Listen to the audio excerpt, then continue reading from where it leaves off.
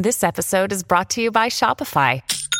Forget the frustration of picking commerce platforms when you switch your business to Shopify, the global commerce platform that supercharges your selling wherever you sell. With Shopify, you'll harness the same intuitive features, trusted apps, and powerful analytics used by the world's leading brands. Sign up today for your $1 per month trial period at shopify.com/tech, all lowercase. That's shopify.com/tech.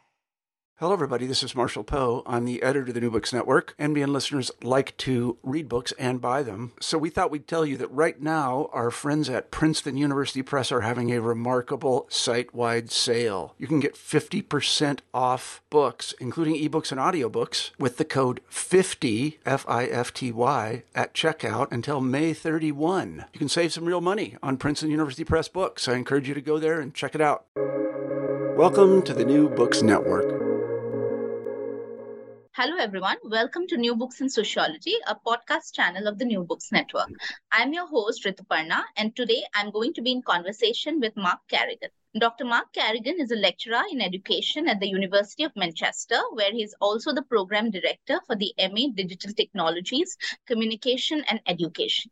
He directs the Post-Pandemic University Project, which is an international network comprising an online magazine, podcast hub, and conference series.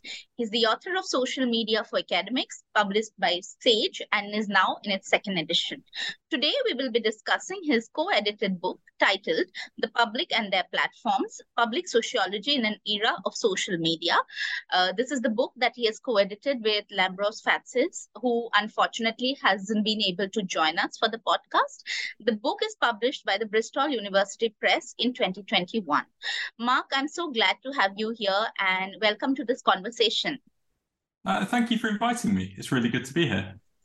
Right. So let me begin by asking you your motivation behind putting this book together. Well, it came from conversations Lambros and I had been having over a number of years about our frustration with the public sociology literature and our sense that it could nonetheless not be dispensed with, that there was something in public sociology which we needed to keep thinking about and analysing and talking about, but that the existing literature was unhelpful in how it had developed over time. And my own interest in social media was thrown into the mix as well, which led to the book taking the form that it did. And I came to public sociology and social media at the same time as a part-time PhD student in the late part of the first decade of the 21st century, so 2008, 2009. And it was obvious to me the two things were linked. So I started to think about how sociology can engage with and for publics at the same time as I began to use platforms like Twitter, which seemingly offered an immediate, free and effective way of interacting with audiences outside the academy. So I started from the assumption public sociology and social media necessarily went hand in hand. And over the next 10 years, I realized the reality is much more complex and ambiguous than I realized at the start. So the book was also me trying to investigate the assumptions that I'd made and to try and bring some conceptual and practical clarity to the question of what does social media have to do with public sociology and vice versa. Right. So let me also ask you this question about what public sociology is and how does your book redefine public sociology and, what sociologists do? Well, that's a very good question because there's a voluminous literature of public sociology. And the question it spends most time addressing is what is public sociology?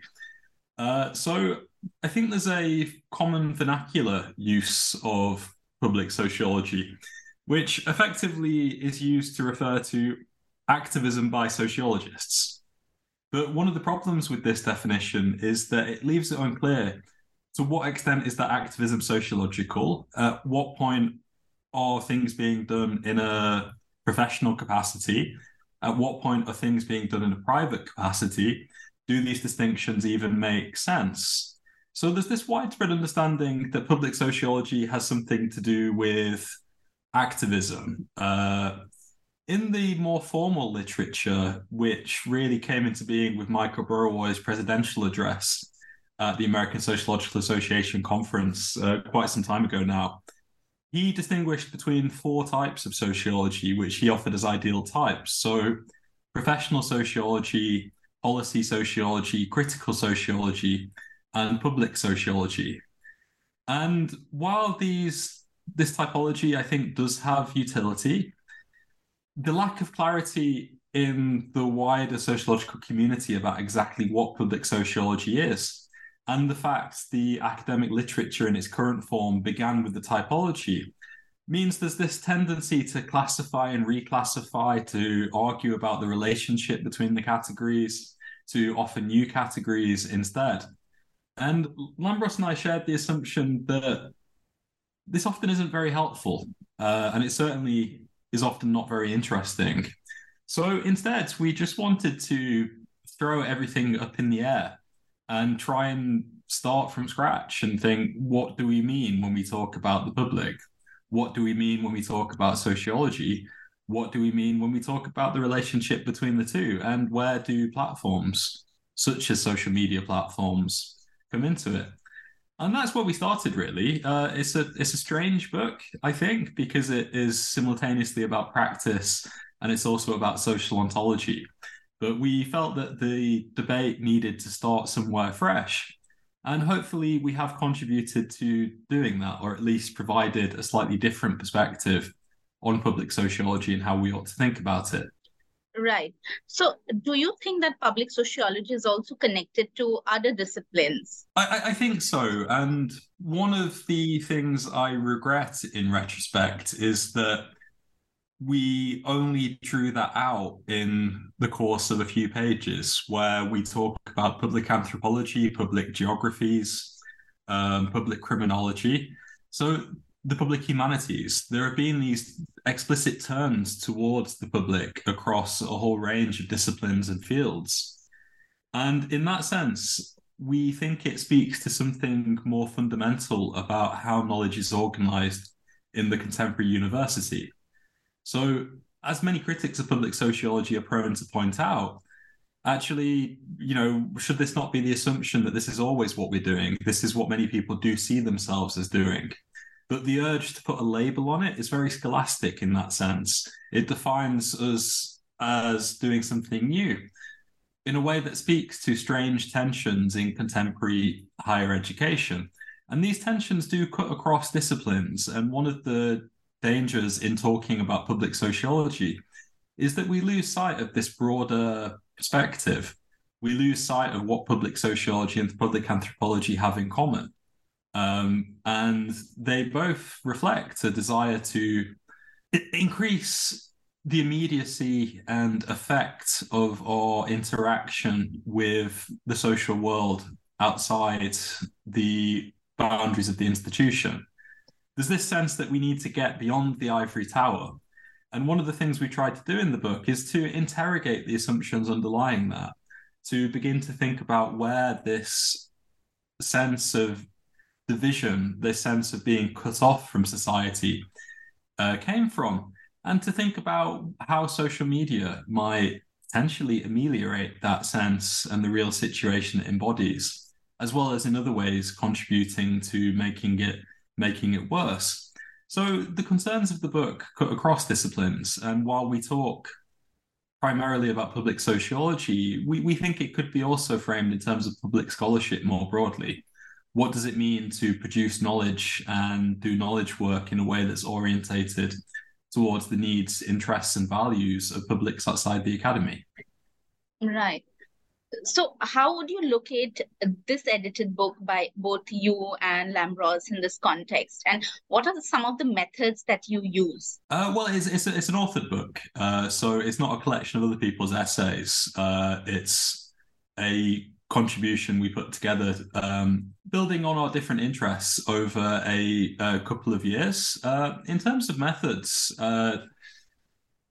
I mean, it's a conceptual book ultimately, so we don't use research methods in that sense. But there is a detailed history of public sociology, a detailed literature review of the public sociology literature, And we draw on platform studies as well, which is a field that emerges from the intersection between media theory and science and technology studies, to think about the role of infrastructures in facilitating sociological work and public sociological work.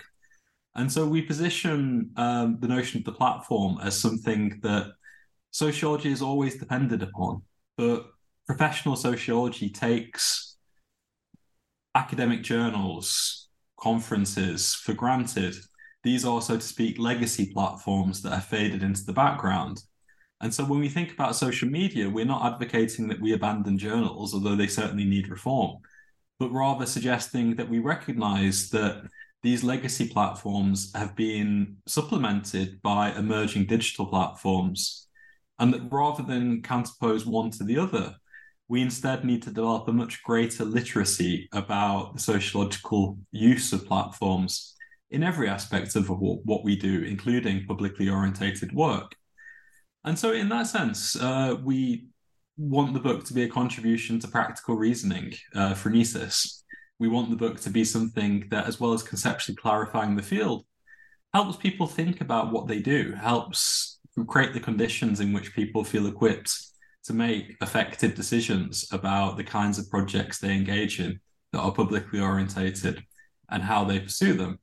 So while I'm not sure that necessarily counts as methods in the sense you were asking, those are kind of methodological strands underpinning the book. And, as I said earlier, I think we wrote a very strange book. I think it's possibly the most unusual book I'll ever end up writing. And we really appreciated the review you wrote about it, and a couple of other reviews, kind of engaged seriously with what we did.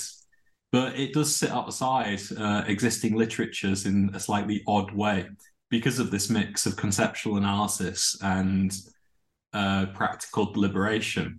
But we felt that's what was needed, really, that this is a strange, messy field that would benefit from a strange book trying to think about that field in an unusual way. No, thank you for that response, because often when we talk about methods, it also might mean the theoretical and the conceptual framework, like you described. Well, could you also talk a little bit about the relationship between publics and platforms? Because you do talk about exploring literature from platform studies. Yeah, so this is, I guess, building on an insight from STS. So the work of the STS scholar and digital sociologist Norbert Tremaris from the University of Warwick is something we found very inspiring when developing these arguments. But the basic insight is that we never see the formation of publics, so a group forming around a common interest, without an infrastructure which facilitates that coming together and the harmonization of attention. And in that sense, we would argue, following this literature, that all publics are reliant upon infrastructure to come together to support their togetherness and their assembly. And so we think of platforms in this sense as assembly devices, to use a term Norbert Tremaris suggested to me in an interview I did with her quite some time ago now. And so there's a conceptual point here, which is that publics always rely on devices to facilitate their assembly. But there's also a practical point, which is that once we recognize that's the case, and that these assembly devices are material, they're ways of resourcing and coming together, but they're also often semiotic as well. There are ways of framing the act of coming together, discursive ways of identifying the values or concerns that drive that movement together. And that once we recognize these assembly devices, these platforms, as material and semiotic, we can begin to think about how we can construct assembly devices, how we can design and enact ways of bringing people together that are effective. And this, we stretch the notion of the platform, possibly to breaking point, a critic might suggest, to think of platforms as designed assembly devices. And in the second half of the book, we think about how this process could be put to use through digital scholarship and work in digital public engagement. So in that sense, something like a multi-author blog could be an assembly device. the New Books Network is perhaps one could see it as an iterated assembly device, a way of coalescing audiences around a common format and facilitating that assembly through a shared structure, which lowers the costs of entering into this kind of arrangement and means that an audience is already in place. And one of the things we wanted to do was point to the creative endeavors that academics have engaged in throughout the digital sphere, ones which often fall by the wayside. So people might enjoy them, they might engage with them, but in our view, they were severely under-theorized. And the kinds of sustained digital engagement projects that academics enact and facilitate online are really important and really interesting. And clearly, in some sense, this is what public sociology looks like when enacted digitally. And so we wanted to analyze exactly what that means, but with a view to supporting people in doing it more effectively, and to think about, to what extent is it public? So it's porous. These resources are almost always openly available, but are they engaging with non-academic publics explicitly? Are non-academic publics likely to stumble across them nonetheless? Where do these boundaries lie, and does it matter? And so again, we're trying to cut across these conceptual and practical questions, but always with a view to understanding how we can do digital public sociology more effectively. Right. So a follow-up question, actually. What would you say are some of the main characteristics of public sociology that is performed online? That's a very good question. Sorry, that's an awkwardly long pause as I think about what a good question that is. That's completely all right. You can take your time. Well, one thing that all these examples share, and which is a cause for concern that we explore in the book, is that they rely on, to varying degrees, on privatized infrastructure. And so in some cases, these might be projects that are independently hosted, but they rely on mass commercial social media platforms to disseminate their outputs. In some cases, they may exist entirely on mass commercial social media platforms. And what we've seen on Twitter since Elon Musk took over late last year in his long-heralded and long-held takeover is a much greater awareness of the risks entailed by that. And so one of the concerns we explore in the penultimate chapter is the kind of privatized space of social platforms and the disproportionate role that corporate interests have in shaping norms and practices across them. And for example, in the way that Elon Musk's Twitter have brought back, kind of many racist, sexist, homophobic trolls have been let back onto the platform. The way in which the incentives on there have been skewed towards encouraging people to subscribe to Twitter Blue shows how when we rely on these private platforms, the rules of the game can be changed by fiat without notice at any moment. And one of the things that we point to is the possibility that we might begin to move towards what's sometimes called a platform cooperative model. We might be able to socialize this infrastructure that universities might, and funding agencies and other sectoral agencies might have a greater role to play in supporting this space, in making it sustainable and enabling academics to do publicly orientated work without having such a heavy reliance on these privatized spaces. So that concern cuts through the book, really, and as we go along, it becomes a focal point in the last two chapters. And that reflects, in answer to your question, a sense that there's this structural weakness that these projects currently share. Another aspect, which is a slightly more positive one, is that doing public sociology in these spaces involves an articulation of a collective identity. And there's often an academic disdain or disinterest for questions of branding. But as someone who's run, kind of multiple very high-profile blogs, has run podcast series, has been engaged in a wide range of other public sociology projects online, I think what could be seen as branding is actually really important, because this is part of what makes us an assembly device. You create an identity which draws people together. So obviously, individual items of content, blog posts, podcasts, tweets, videos, these are what circulate through these privatized social networks. But what keeps people coming back is a sense that you're engaged in something collectively. And we distinguish in the book between an individual academic undertaking this activity and these sorts of collective projects, arguing that rendering them collective is very important, because the risks and challenges involved in doing public sociology online are rendered more tractable if they're done by a group working together in some more or less defined way. And the kind of public identity is the expression of that group's togetherness. It's an expression of why they do what they do and what the reason for that is. Right.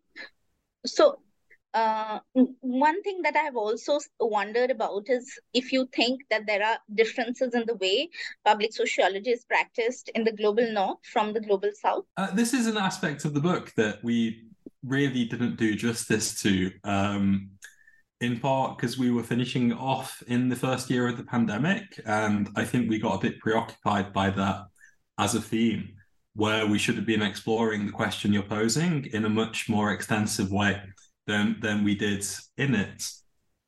So as an empirical question, I'm not in a position to answer that, and I wish I could say that I was. On a conceptual level, I would suggest that the answer must almost certainly be yes, simply because of the different relationships to hierarchies of attention, hierarchies of visibility, hierarchies of prestige in the academy. And so one of the most beneficial things about the global scale of mass commercial social media platforms is that they make global communication possible in a way that might not otherwise be possible. And there are still hierarchies of language and visibility that shape who is seen and who is heard on a platform. But the capacity to coalesce an audience from anywhere in the world in a way that pragmatically negotiates those hierarchies, I still think is very exciting. And the kinds of coordination that become possible when we're using this sort of media infrastructure, I also still find exciting. I mentioned in the book, the best example of this still that I've seen is the Global Dialogues magazine produced by the International Sociological Association. And whereas I think the exact number of languages that's translated into has varied over time as capacity waxes and wanes, it does give a sense of what this can look like in practice, where this magazine of general sociological interests is translated in, at one point, I think the high point was 18 languages. And the kind of internationalism that facilitates, I think, is enormously valuable. So those are two sets of considerations in response to your question, which we did deal with in the book, albeit nowhere near as extensively as we should have and could have. But I think you're asking a broader question as well. I mean, I'd love to hear your thoughts about it. Do you have a sense of how you would answer that? I have been thinking about it a little and trying to write as well. Well, in India particularly, currently there is an onslaught of a very right-wing government, particularly on higher education. And we are grappling with a new education policy as well. As a non-tenured academic, and that too, an early career researcher, I think the kind of pressure that we are under to publish, to perform academic work, administrative work, leaves very little scope for anything else. So whatever is happening in the name of public scholarship or, what public sociology is very difficult to even conceptualize and talk about. So are we supposed to forget about our academic and teaching duties, because are they not academic work, public scholarship, or are we only supposed to concentrate on research because that gives you, better jobs? So I see a disjunct in the way that the idea of public scholarship is seen. Just 1 second to add to what I was saying, I also feel that there is an obsession with private white degrees currently in private universities in India. And then these people who are hired or recruited do have fancy degrees, but they're not willing to contribute to public scholarship because their connections are very different in nature. And what they aspire for more is, journal-based articles. So who is doing the dirty work of so-called public academia is ultimately then regional and locally based academics, but they don't get acknowledged enough. So I would say it's a very complicated understanding. I'm still trying to make sense of it. Hopefully it is, in some shape very soon. I don't know if it answered your question. Sorry. It does, thank you. And I mean, the reason I'm asking is because I'm aware increasingly of my own parochialism. I'm very embedded in the British academic context, and I'm aware of the limitations that leaves on my perspective.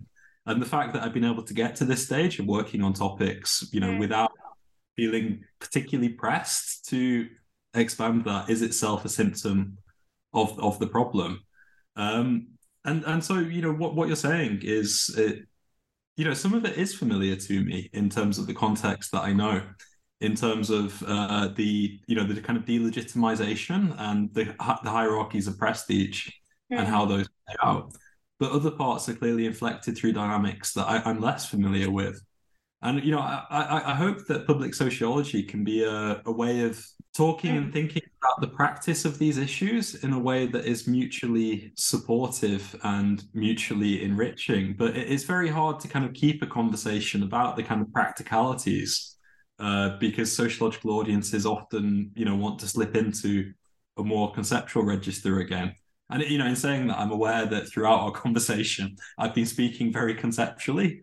So I'm doing exactly the thing that I'm criticizing. But in terms of the kind of challenges you're describing, I've often wondered how we can develop forums on different levels, kind of regional, national, international, that facilitate exchanges about common challenges and help us formulate strategies and tactics in order to respond to them. But like those sorts of conversations, in my experience, they tend to be marginal, despite the fact that they are very important. I mean, do you find that there are people you can talk to who about the practicalities of the situation that you're describing? Fortunately for me, yes, I do, but I don't know if that is the case for everyone. So it's a structural issue. Maybe I'll talk about it to you, after this conversation. Yeah, sure. I'd be very happy to and very interested to. Yeah. Okay, so last question, Mark. What is public sociology's relationship to the public that we are talking about? And can professional sociology ever be public sociology in, an actual sense? So in terms of the relationship between them, I mean, this has tended to be conceived in a number of ways, which impute different levels of agency to the public. So, one is the kind of dissemination model, which Michael Burrow has been criticized for reproducing, where professional sociology generates knowledge in here in the academy, and then public sociology is about ensuring the transmission of that knowledge and its uptake by groups outside the academy. And, there's certainly a role for that, I think, as much as it makes some people uncomfortable. And to have sociological perspectives in national, international debates about political futures feels to me like it's inherently a positive one, even if it's limited. Simply because, one of the kind of characteristics of sociological knowledge is a sensitivity to issues of power, issues of inequality, stratification, oppression, which would not feature to the same extent or at all with other forms of disciplinary expertise, such as psychology and economics, say, which do have a big public footprint. So one of the relationships between public sociology and publics is that kind of transmission, public intellectual relationship. What Burawoy talks about as traditional public sociology. So the sociologist speaking through, say, mass media, or more recently through social media. But the more interesting relationship is what he calls organic public sociology, which is sociologists working within movements, working within campaigns, working with publics on the ground in a way that is informed by and expresses sociological research. And so this, I think, is something that can be supported by social media. It can facilitate new ways of engagement, low-key forms of collaboration, and ways of dipping in and out of movements, which could be, kind of practically useful. But I think social media has much more immediate salience for the first kind of public intellectual role than it does for the second, but I think it is useful for both. And these, I'd suggest, are, possibly the most useful way of thinking about the relationships between public sociology and publics. I'm aware there's a second bit of your question, which I've now forgotten. Could you remind me?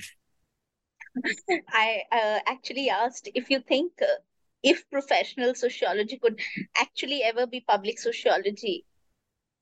Well, this is a criticism that's often made of the whole concept of public sociology, suggesting that it's very much a product of the American Academy and the assumptions loaded into it. So the distinction between professional sociology and public sociology is, on this view, symptomatic of problems that were avoidable in the first place. I've been very interested by the history of sociology in the UK, and particularly the kind of early precursor to the Sociological Review. So the Sociological Society in pre-war Britain, they were not professional sociologists, but they weren't public sociologists either, because when they weren't working inside a university, the whole differentiation between the two didn't make sense.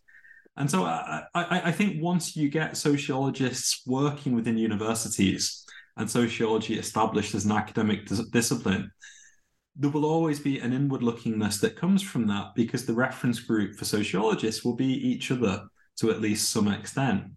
So I think there's always a tension once you have the professionalization of sociology, but the tension doesn't have to be a real divide of the sort that made Burawoy's remarks initially necessary.